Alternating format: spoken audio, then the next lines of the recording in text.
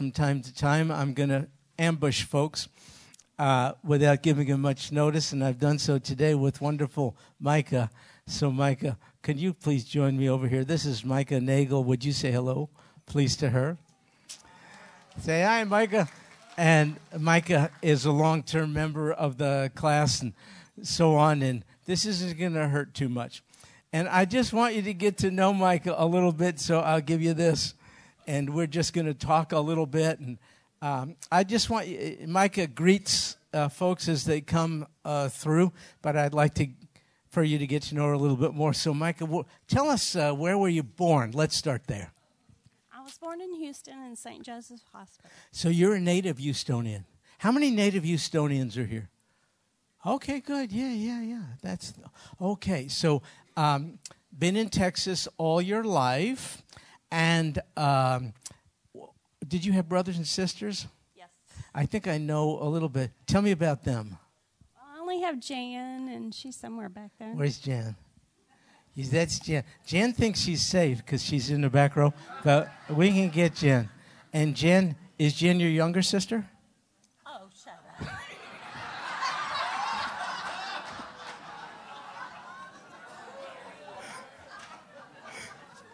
So how's this going so far? So Micah has kids. Tell us about them. I have two men, Yes. Christian and Ashton. And they're great kids. Her kids and my kids grew up together, and they were in jail together, were they? Great kids, both of them. And grandkids? I have two girls. Oh, that's too bad. Girls, I'm sorry to hear that. And Micah, you've been here at Sagemont for how long? 41 years. Come on. You came when you were 6 months old.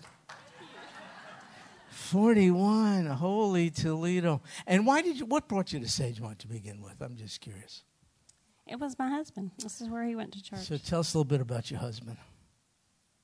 He was an awesome man. Yes, he was. And his name is Dan, and he passed away when? 4 years ago. Just 4 years ago. Dan was one of our most wonderful members. This was a surprise, wasn't it, to everybody? It was rather sudden. But I didn't realize it was 4 years. See, we're doing this because I want you to know the folks you sit next to. Flesh and blood, real live people, right? So, has the Lord been helpful to you over these 4 years? Yes. Yeah. What about, has it been good to be part of a church in these?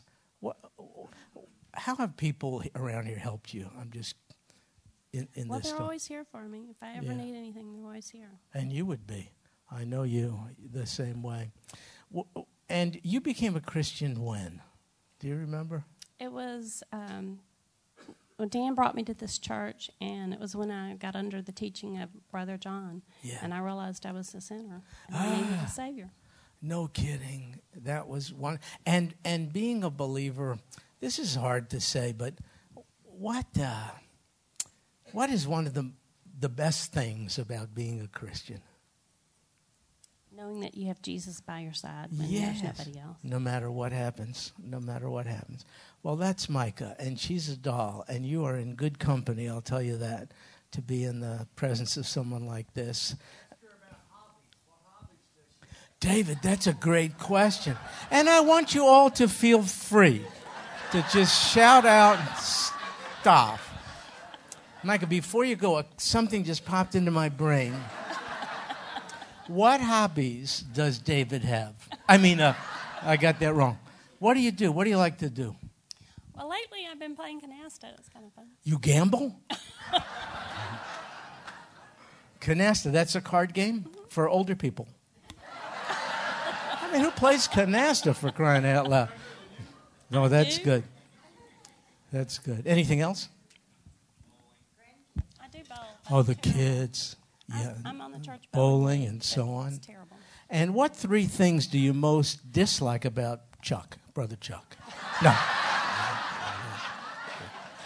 It's not fair. The only thing I can think of is that when I tell him something, he can't always hear me. What'd you say? Yeah. Well, this is very true. It's not fair to ask that of Micah, because how could she limit it to 3? Yeah.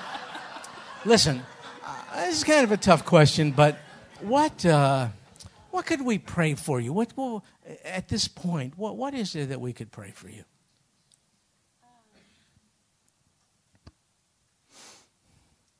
I'm still having a hard time with my husband's death, even though it's been 4 years. Yeah.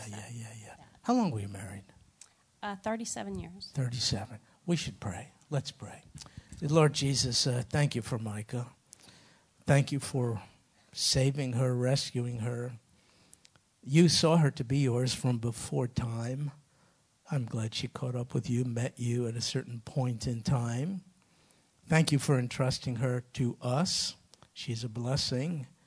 And I'm so glad that we've been able to be a blessing to her, too, during difficult times.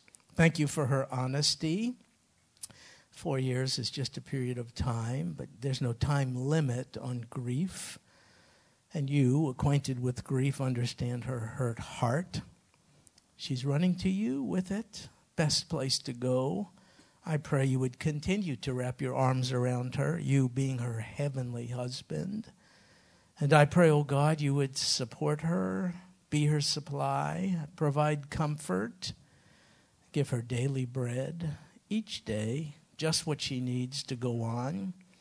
I pray you give her hope and healing and help. And this we pray in Jesus' name. Amen. God bless you, Micah. Wonderful, wonderful. That is one special kid. Micah, thanks for getting us going. She was the guinea pig today. We're going to keep doing this because, look, we find out a little bit of how we could pray for one another and how we all ended up in this place. Wonderful, wonderful. Thank you, Micah, for doing that. She's a doll. I've known Micah for like a million years when my hair was a different color, and don't really know what Micah's real hair color is. I'm just saying. So we are I am an equal opportunity offender. I offend all kinds of people. Folks, we are in 2 Samuel. How do you like the slide right up in front of you? Yeah, you ain't seen nothing. We're going high tech. Look at this. It's a new thing that we have, and I have the power. I push a green button, and it will advance slides, which we hope will be helpful to you as we go through the lesson. My only concern is when I push this button that my garage door will open. That's my only hesitation here. 2 Samuel begins with verse 1. Yours should begin with something like then. The word then should be in there. It's a time indicator. It means something came before, but this is a continuation of it. What came before? Lots of stuff. The most recent event in the prior chapter was a son of Saul, prior king. Ishbosheth, weak, kind of propped up, king of the northern tribes, was murdered. Now the northern tribes decide to unify and support David. The southern tribe of Judah already did. The northern tribes decide to get it together and join with them in having a unified monarchy. That's kind of what's going on. So then all the tribes, how many are there? 12. All the tribes of Israel came to David at Hebron. So look at this. It's not the best map, but I'm just a beginner. But I'll be able to show you some stuff. I give you some geographic frames of references. This is Israel. This elongated body of water to the bottom of your screen, that's the Dead Sea. The one up above it, as you go up, a smaller body of water, that's the Sea of Galilee. Just to let you know what's going on, if you start at the bottom of your screen, off the screen, you're in Egypt on the bottom. If you travel to the left and go along the Mediterranean Sea, where it says the way of the land of the Philistines, that's Gaza. Ancient Gaza is the same location as modern-day Gaza. You read about the trouble between Israel and Gaza today, and that's where it is. If you keep going north, all the way up, you'll get on the top left of your map, you're in Lebanon. And if you dip around and go around to the top right, that's Syria. And if you dip down from Syria, you're in Jordan. So that gives you an idea. Israel's there in the middle, surrounded by these particular countries. David had established his first capital down here in Hebron. So Hebron, a little hard to see on the map, but it's about midway up from the bottom of the Dead Sea right to the left of it, which would be west. That's Hebron. And that's where he was for a certain number of years, which we'll read about. Why did he go to Hebron? Well, that was allotted to the tribal territory of Judah, and that's the tribe David is a member of. So that's where he is. And all the tribes of Israel come to David at Hebron. Now, in order to do that, they traveled down south. The only tribe down there, well, look at that, I almost killed myself. The only tribe down there, but you're worth it. And so the only tribe down there were Hebron, that's Judah. So the other tribes, the northern tribes, they came from up north down south in order to do what you'll see here, reference to David. So that's what's kind of going on. Just to give you a time reference, to round it off, we're talking about 1,000 years before Christ. So approximately 3,000 years ago is what we're reading. You are familiar with this little annotation, 1,000 BC, before Christ. Have you ever seen BCE? Yeah. So I'll tell you what that is in case some people have asked. Before Christ is a way of dating time around the time of Christ. But if you're a denier of Christ, you don't like that. That's my people. Stiff-necked Jewish people. Not all of us. Hang in there. Don't give up on us yet, but most of us. And therefore, we have eliminated the BC nomenclature and replaced it with BCE, which means not before Christ, but before the common era. That's what it's, in case you see that, that's what it means. So anyway, it's about 1,000 years before the time of Christ that we're reading about. And in verses 1 and 2, you will see 3 stated reasons why all the tribes finally decide to unify around David as king. And so you can see in verse 1, it says, "Behold, we are your bone and your flesh." So that is the first reason why they went south to Hebron to rally around David. Here's what they said. Look at here. We've been at odds for a long time. There have been hostilities. Come on, let's get it together. Let's make peace. After all, we're kinfolk. That's essentially what they're saying. And they're right. They're all descendants of Abraham, Isaac, and Jacob. And so they're using that point of commonality to state their new support for David. Second reason why they go down there to support him is indicated in verse 2. Previously, they say, when David was king over us, you, David, were the one who led Israel out and in. Though Saul was king, he oftentimes abdicated his kingly role. He was irrational at times and didn't do what he's supposed to do. I mean, you remember, who was it who confronted Goliath? It was David, even as a young boy. It wasn't the king who should have. It wasn't King Saul. And then in battling against the Philistines, it really was David who took the initiative in this. And so the tribes up north are saying, Ishbosheth is dead. And by the way, he was a weak king, they're saying. He was just propped up. He wasn't good. We really need a strong leader. David is that strong leader who has demonstrated military competence and leadership capability. And so that's another reason why they wanted to rally behind David. And then the third reason is just what it says also in verse 2. And the Lord said to you, you will shepherd my people Israel, and you will be a ruler over Israel. So finally, they're making recourse to the word of God. They hadn't. God stated his choice to succeed Saul. It's David. The northern tribes pretty much told God, forget it. They knew what God said, but like we today, they did their own thing. Finally, they're realizing it hasn't really worked out too well for us. They're remembering the "and God said" part of the equation. Now they want to do what God said, and they want to throw their support behind David. So those are the reasons, it seems to me, why they went south to Hebron, all 12 tribes, to support David.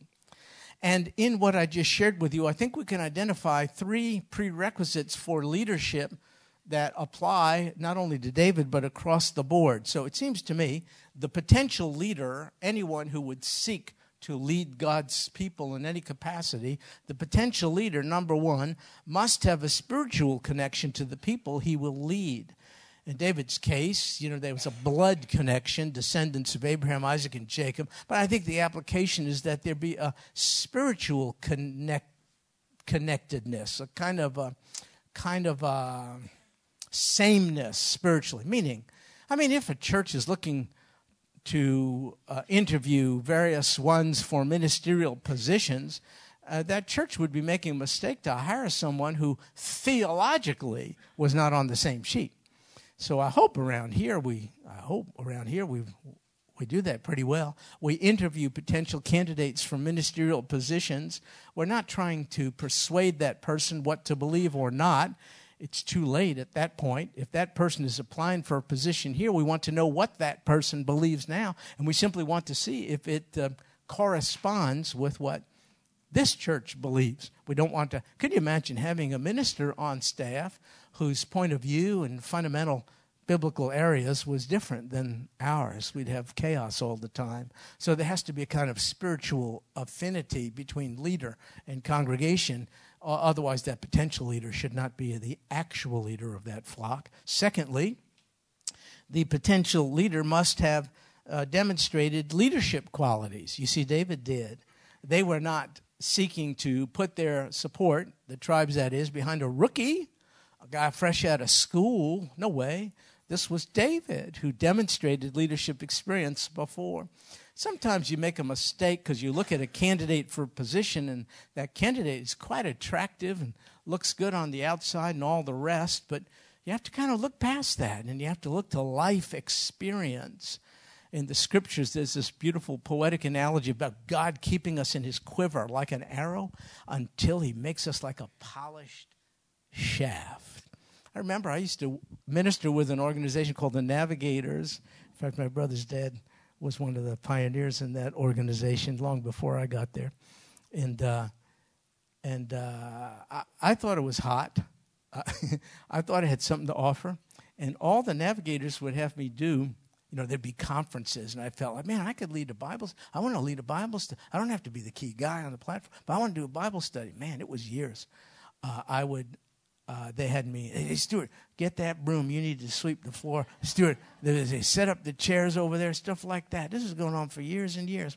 And I was getting mad, which really proved that I needed that ministry of time in grade, as we used to say in the military. Stay in the quiver. You can be caused to stumble if you get a role that is before the time and go to your head. And so David demonstrated leadership qualities. And then, thirdly, the potential leader must show evidence of being called by God. Now, if you ask ministers today who are called by God, if you ask them to define what is the call, you'll not get a satisfying answer from anybody. It's very interesting. You can't define the call, but you can see evidence of the call. A big difference. So you don't know what it is, but you know you got it or you don't. That kind of deal. And it'll be noticeable. Well, that David was called to this very significant role was certainly noticeable, and I think people looking for a potential leader ought to be looking for that as well. It's an indefinable kind of a quality, but there ought to be a clear indication that God has called out that particular person to lead out. So anyway, those are the characteristics, it seems to me, they saw in David's life, and therefore they were rallying behind him. So now verse 3. So all the elders of Israel came to the king at Hebron, and King David made a covenant with them before the Lord at Hebron. Then they anointed David king over Israel. You may be tired of hearing about this guy's anointings because there are 3 of them. This is the third. And so the first anointing kind of maybe was like this one. It was when David was young. In fact, it was 15 to 20 years before what we're reading about in 2 Samuel chapter 5. About 20 years ago, he was anointed. It was in 1 Samuel chapter 16, a long time ago. God told Samuel, his prophet, to do it. David was. It was rather private. Though anointed, though God's choice, people didn't rally behind him yet. And frankly, he wasn't ready to move into the Oval Office just yet. He had a bunch of stuff that had to be worked out in his life. Maybe that's the first anointing. Second one took place also at Hebron. And that was when the tribe of Judah acknowledged David to be their king, king of Judah. But he was not yet the king of unified Israel, north and south. Israel, north. The tribes in Israel in the north are called Israel. In the south, Judah. So David, his second anointing was not yet as king of all of Israel. But now the third anointing, that's the one we're reading about here. This is when David was older. And he's being anointed now by all the tribes. Finally, he'll be the king of united Israel, Judah in the south and Israel in the north. What took God so long? Well, listen here. You can go to school and Bible college and seminary and all the rest. But if you don't have sufficient life experience, how dare you think you can lead the people of God? David had a lot to learn through the school of hard knocks. He had to learn dependence on God. He had to learn to deal with injustice, unrighteousness. He had to learn not to take his own revenge. He had to learn, you know what he had to learn? This is the toughest thing for anybody. He had to learn to wait. Oh, he can go to war. That's not so hard. Wait, that's hard. So it took 20 years for that to happen, and now he's ready to move into the palace and assume responsibilities. He was a shepherd boy. He learned a bunch of stuff. He fought off lions and bears, protected the sheep, and that gave him the skills to deal with Goliath. But he's got a big, giant-sized challenge now, bigger than Goliath. He's got to shepherd the people of God. God says, I took you from the sheepfolds to shepherd my people Israel. But you don't go boom. You don't go immediately from the sheepfold into the palace, leading the 12 tribes of Israel. That took 20 years. 20 years. I like young people. I used to be one. And we have to make way for young people, but not too soon. In time. That's all. Us older people with this color hair, we got to make way. But don't be too quick. You have to bring people, younger people, along. They're slick. Young people know how to use this stuff. I had to really work on it. But they don't have enough life experience to know how to shepherd the people of God yet.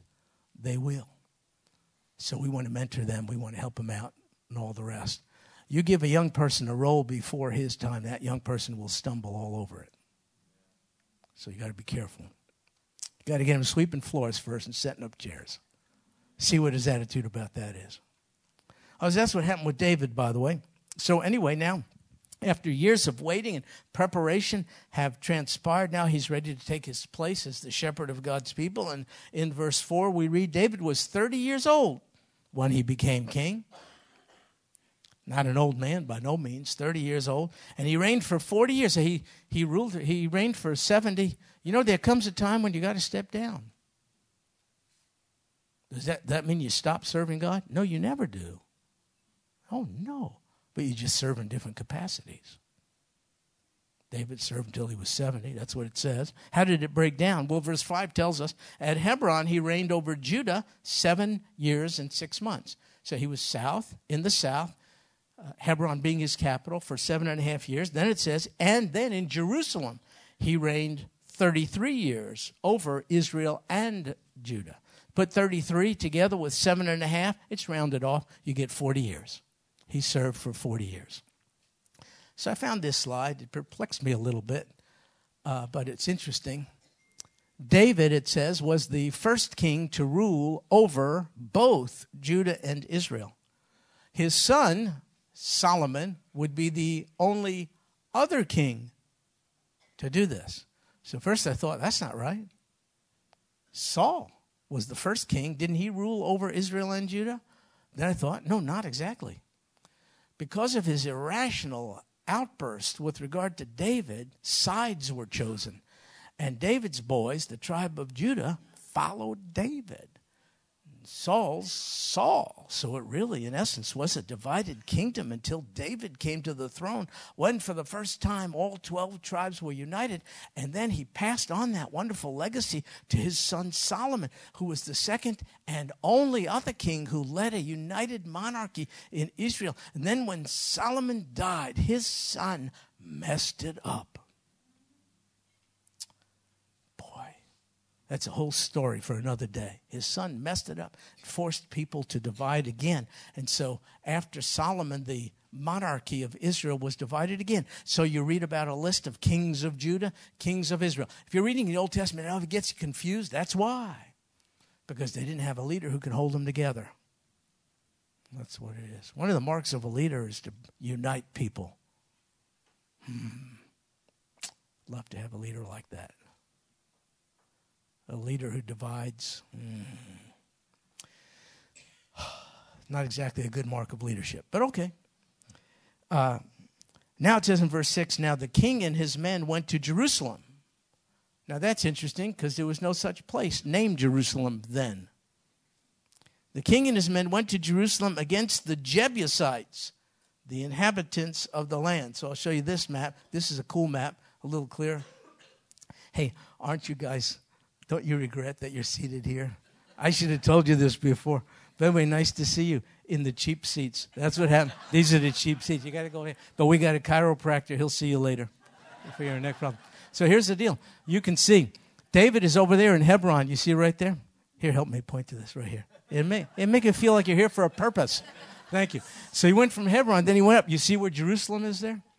He went there. His capital is in Hebron. He went up to Jerusalem. What's up? Why did he do it? We'll talk about it.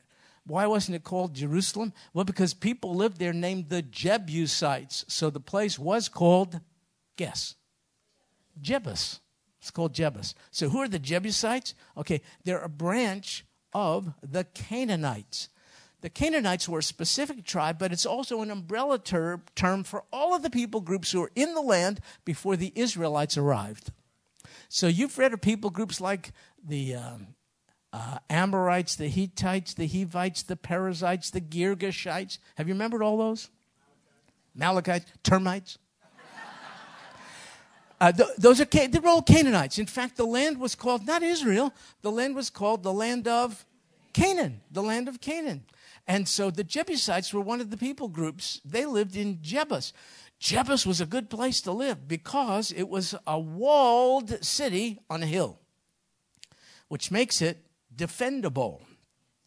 Not only was it a walled city on a hill, it was surrounded on three sides by valleys.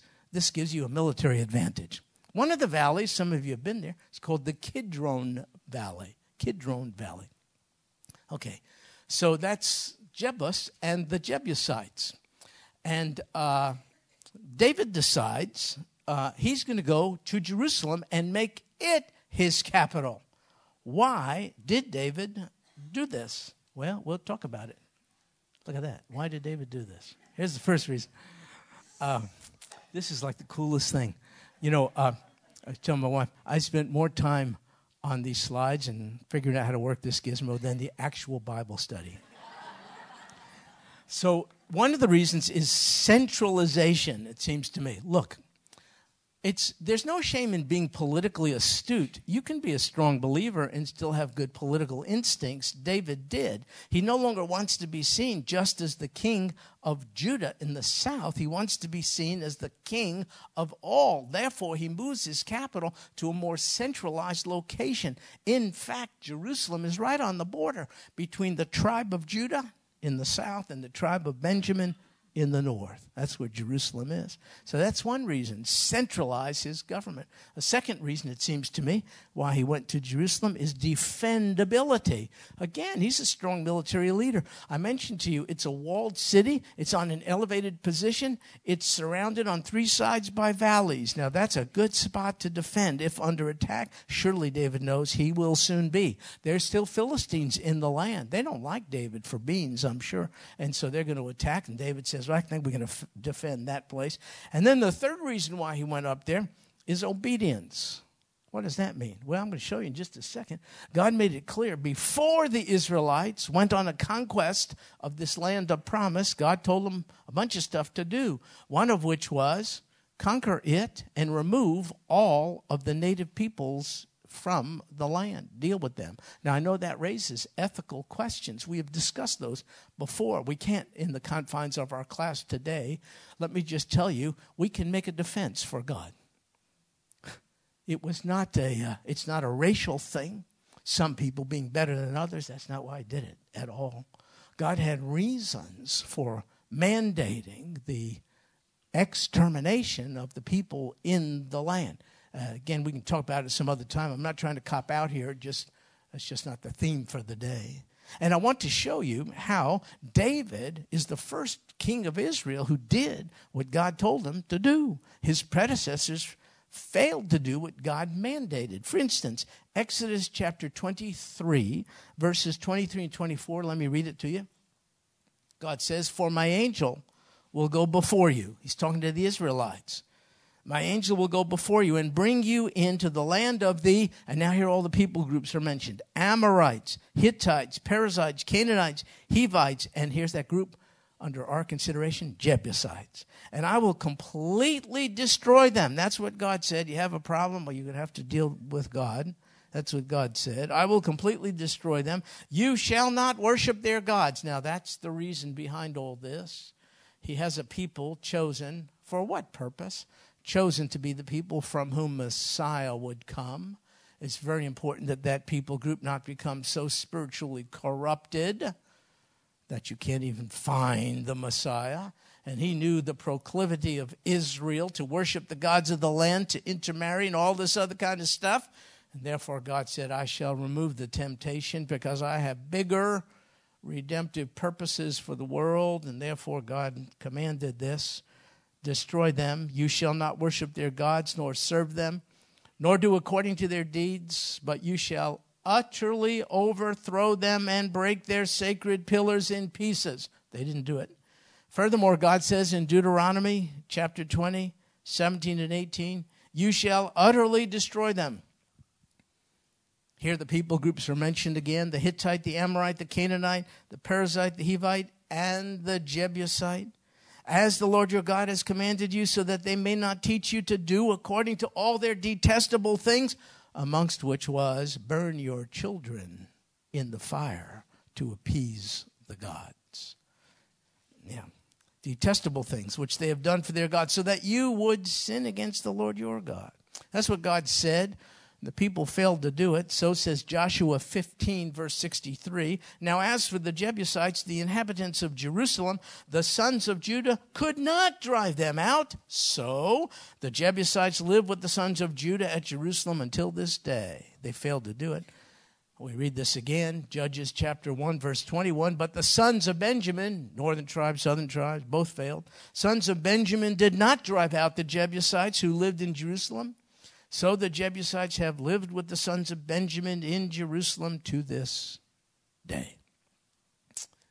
David did what his predecessors failed to do. He obeyed God in confronting and seeking to conquer and remove the Jebusites from the land.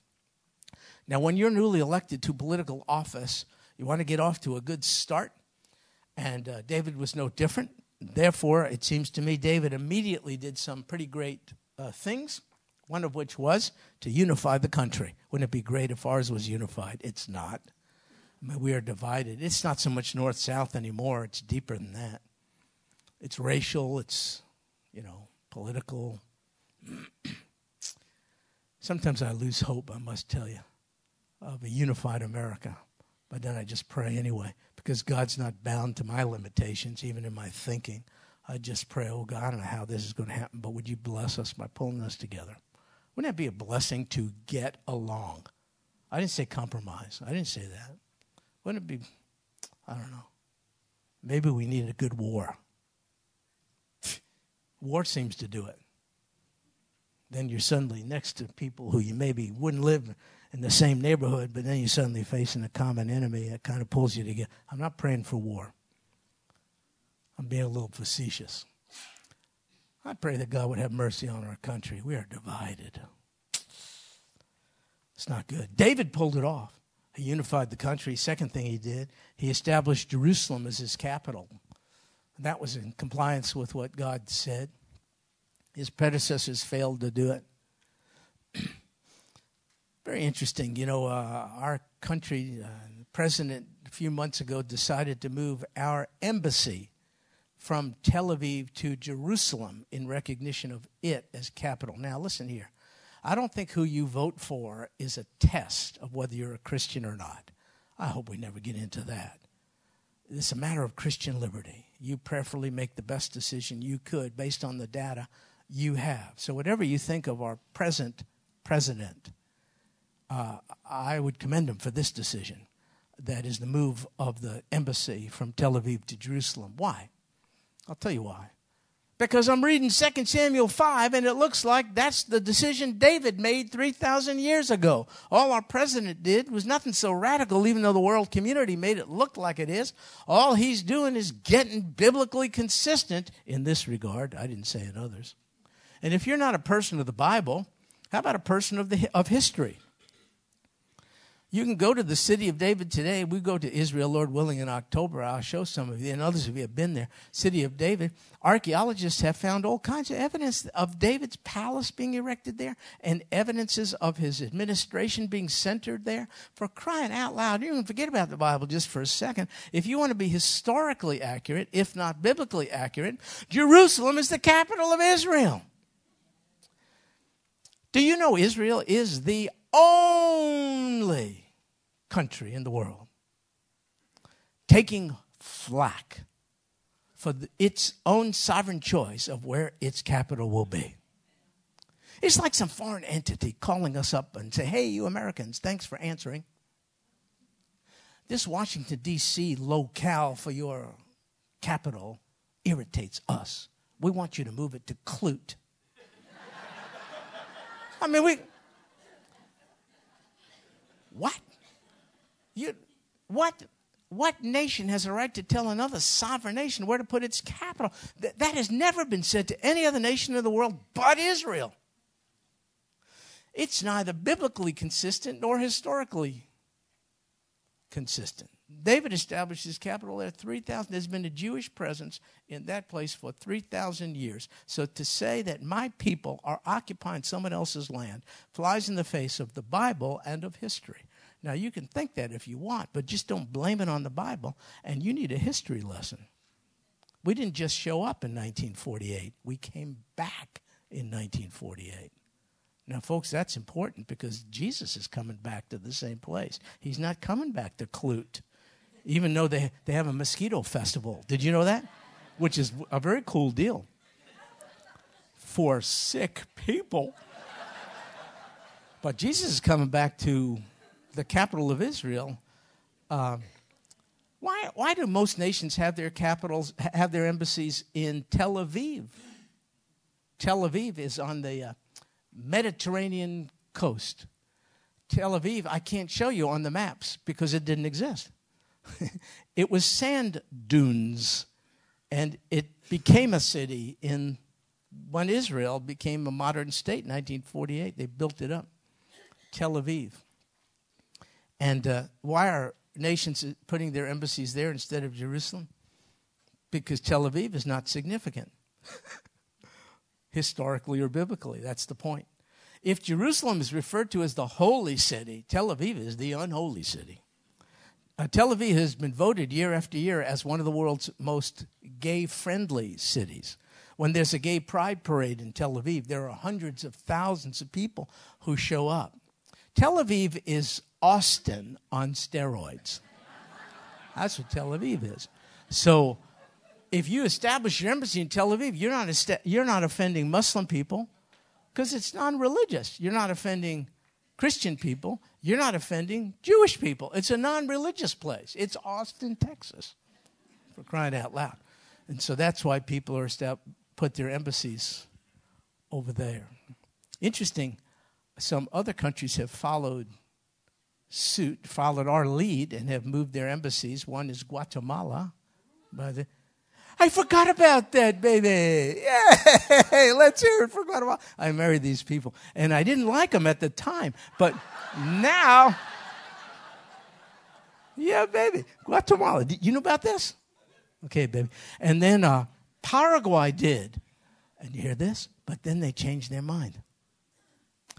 The new leader of Paraguay has decided, we didn't really mean it, that whole move of our embassy. So they're going back to Tel Aviv. And the prime minister of Israel, Netanyahu, is mad. He tried to control it, but you can hear him on the news and stuff. Oh, my goodness. That's a real slap in the face. Why did Paraguay choose to do this? I don't have any idea. Some pressure from different people. But Guatemala is standing strong. Okay, so David moves to the capital there. He established Jerusalem as the capital. And then the third thing he does, which is really cool, he did what his predecessors failed to do, as I mentioned. He removed people from the land who would have caused God's chosen people to become spiritually so defiled that they would be unrecognizable as the people from whom Jesus would eventually come. So David got off to a really, really good start. Now, the people, the Jebusites, this is what it says. They said to David, we're in verse 6, they said to David, you shall not come in here, but the blind and lame will turn you away. I'm smiling because that is a major sarcastic insult. They're essentially saying to David, bring it on. Better men than you've tried. In fact, we are so unconquerable, even if we posted on our ramparts, disabled people, the blind and the lame, we still beat the snot out of you. I paraphrased a little bit. That's what he's saying. That's what he's saying. Yeah, so that's arrogance right there. That's a big mistake. Because the very next verse says, verse 7, nevertheless, David captured the stronghold of, does your Bible say Zion? If it does, that's probably the first time in the Bible the term is used. Yeah. In fact, we don't really know what it means, Zion. It probably means hill fortress, something like that. Because it was a name assigned to Jebus only. But since then, Zion has come now to represent the city of Jerusalem and the entirety of Israel. So have you, well, you know, we're marching to Zion. Zion. So that's a reference now even to the new Jerusalem. See how the term has expanded? Initially, it was just this little fortified hill over there. And now it's a reference to, we've heard the term Zionism, Jews going up into the land, particularly after the Holocaust, stuff like that. See, the term has broadened. But initially, it was a reference to Jebus. Nevertheless, David captured the stronghold of Zion. How? Well, we'll get to it, but not today. Because I got some cool slides. And all I got to do is push the green button and you'll see them. But we'll close with something else today. But I want to show you a video next week about how David and the boys captured this otherwise impregnable city. And it's a little video that I think will be interesting to you. Yeah, Barry. Go ahead.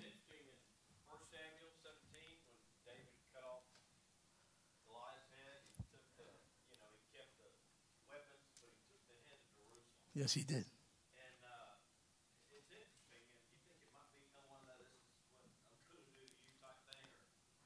I'm going to tell you, first of all, that guy Barry is an insightful student of the Bible.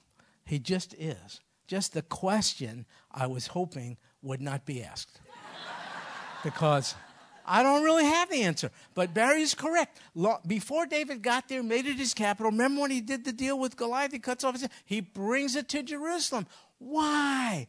And Barry is suggesting, and I think it's as valid as anything I've read, it's kind of a sign, this is what I'm going to do to everybody else over there. Could be. Maybe it's kind of like a down payment sort of a thing of what's going to come. Really good, Barry. That's really good. And that'd be enough for today. So here's the deal. we'll talk about how David did it, but first I want you to just take a look at that first word in verse 7. Nevertheless.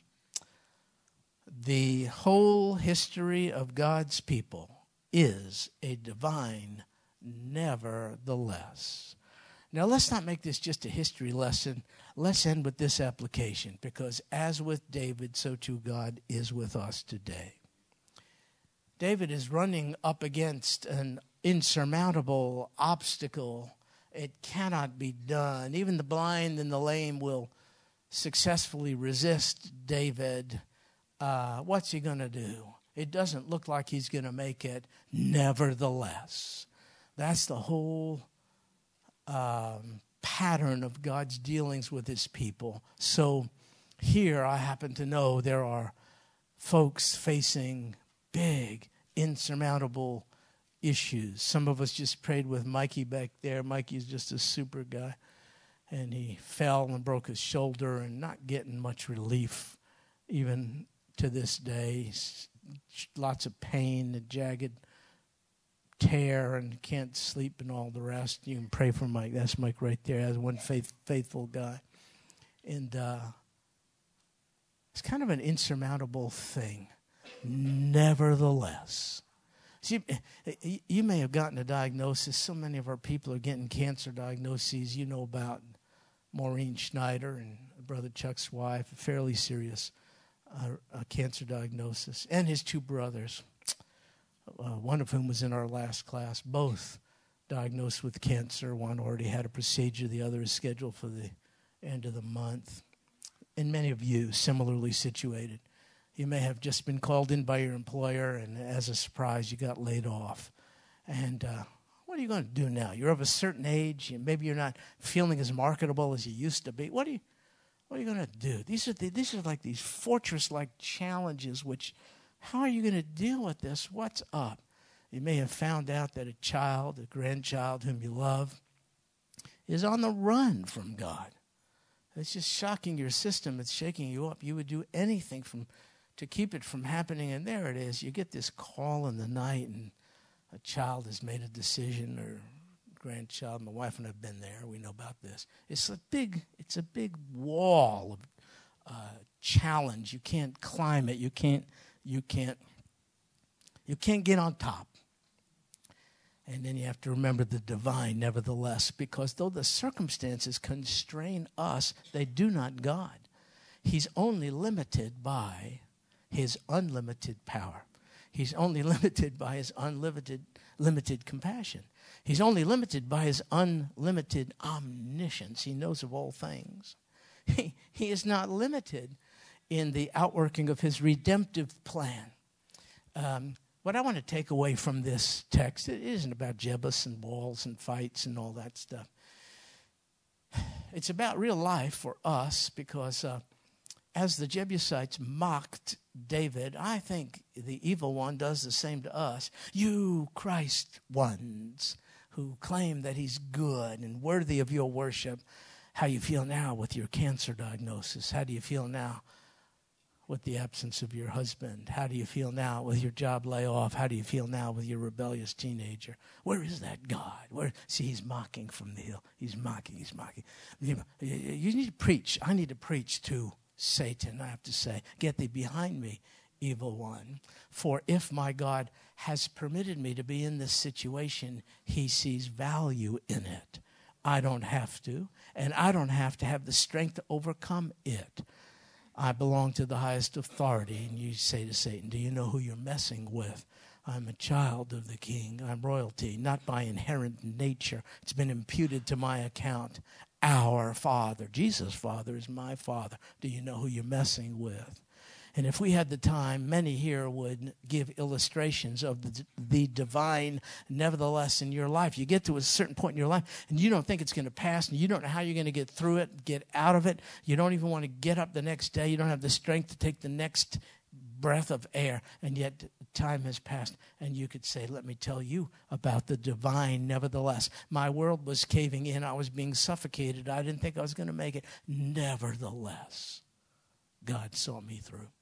Now, unbelievers cannot invoke the divine nevertheless apart from the bridge builder to Almighty God, Jesus Christ. Can you see he saved us not just from the penalty of our sin, which surely would have been enough.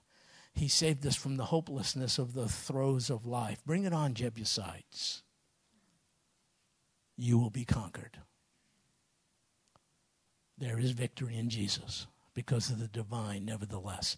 Now, next week, Lord willing, if we get here, and the Lord hasn't come first, we will continue this lesson. And I want to show you some slides that I think will help for us to see how did David, by God's doing, pull this off. So that'll be next week, Lord willing. Until then, Lord Jesus, we bow before you for good reason.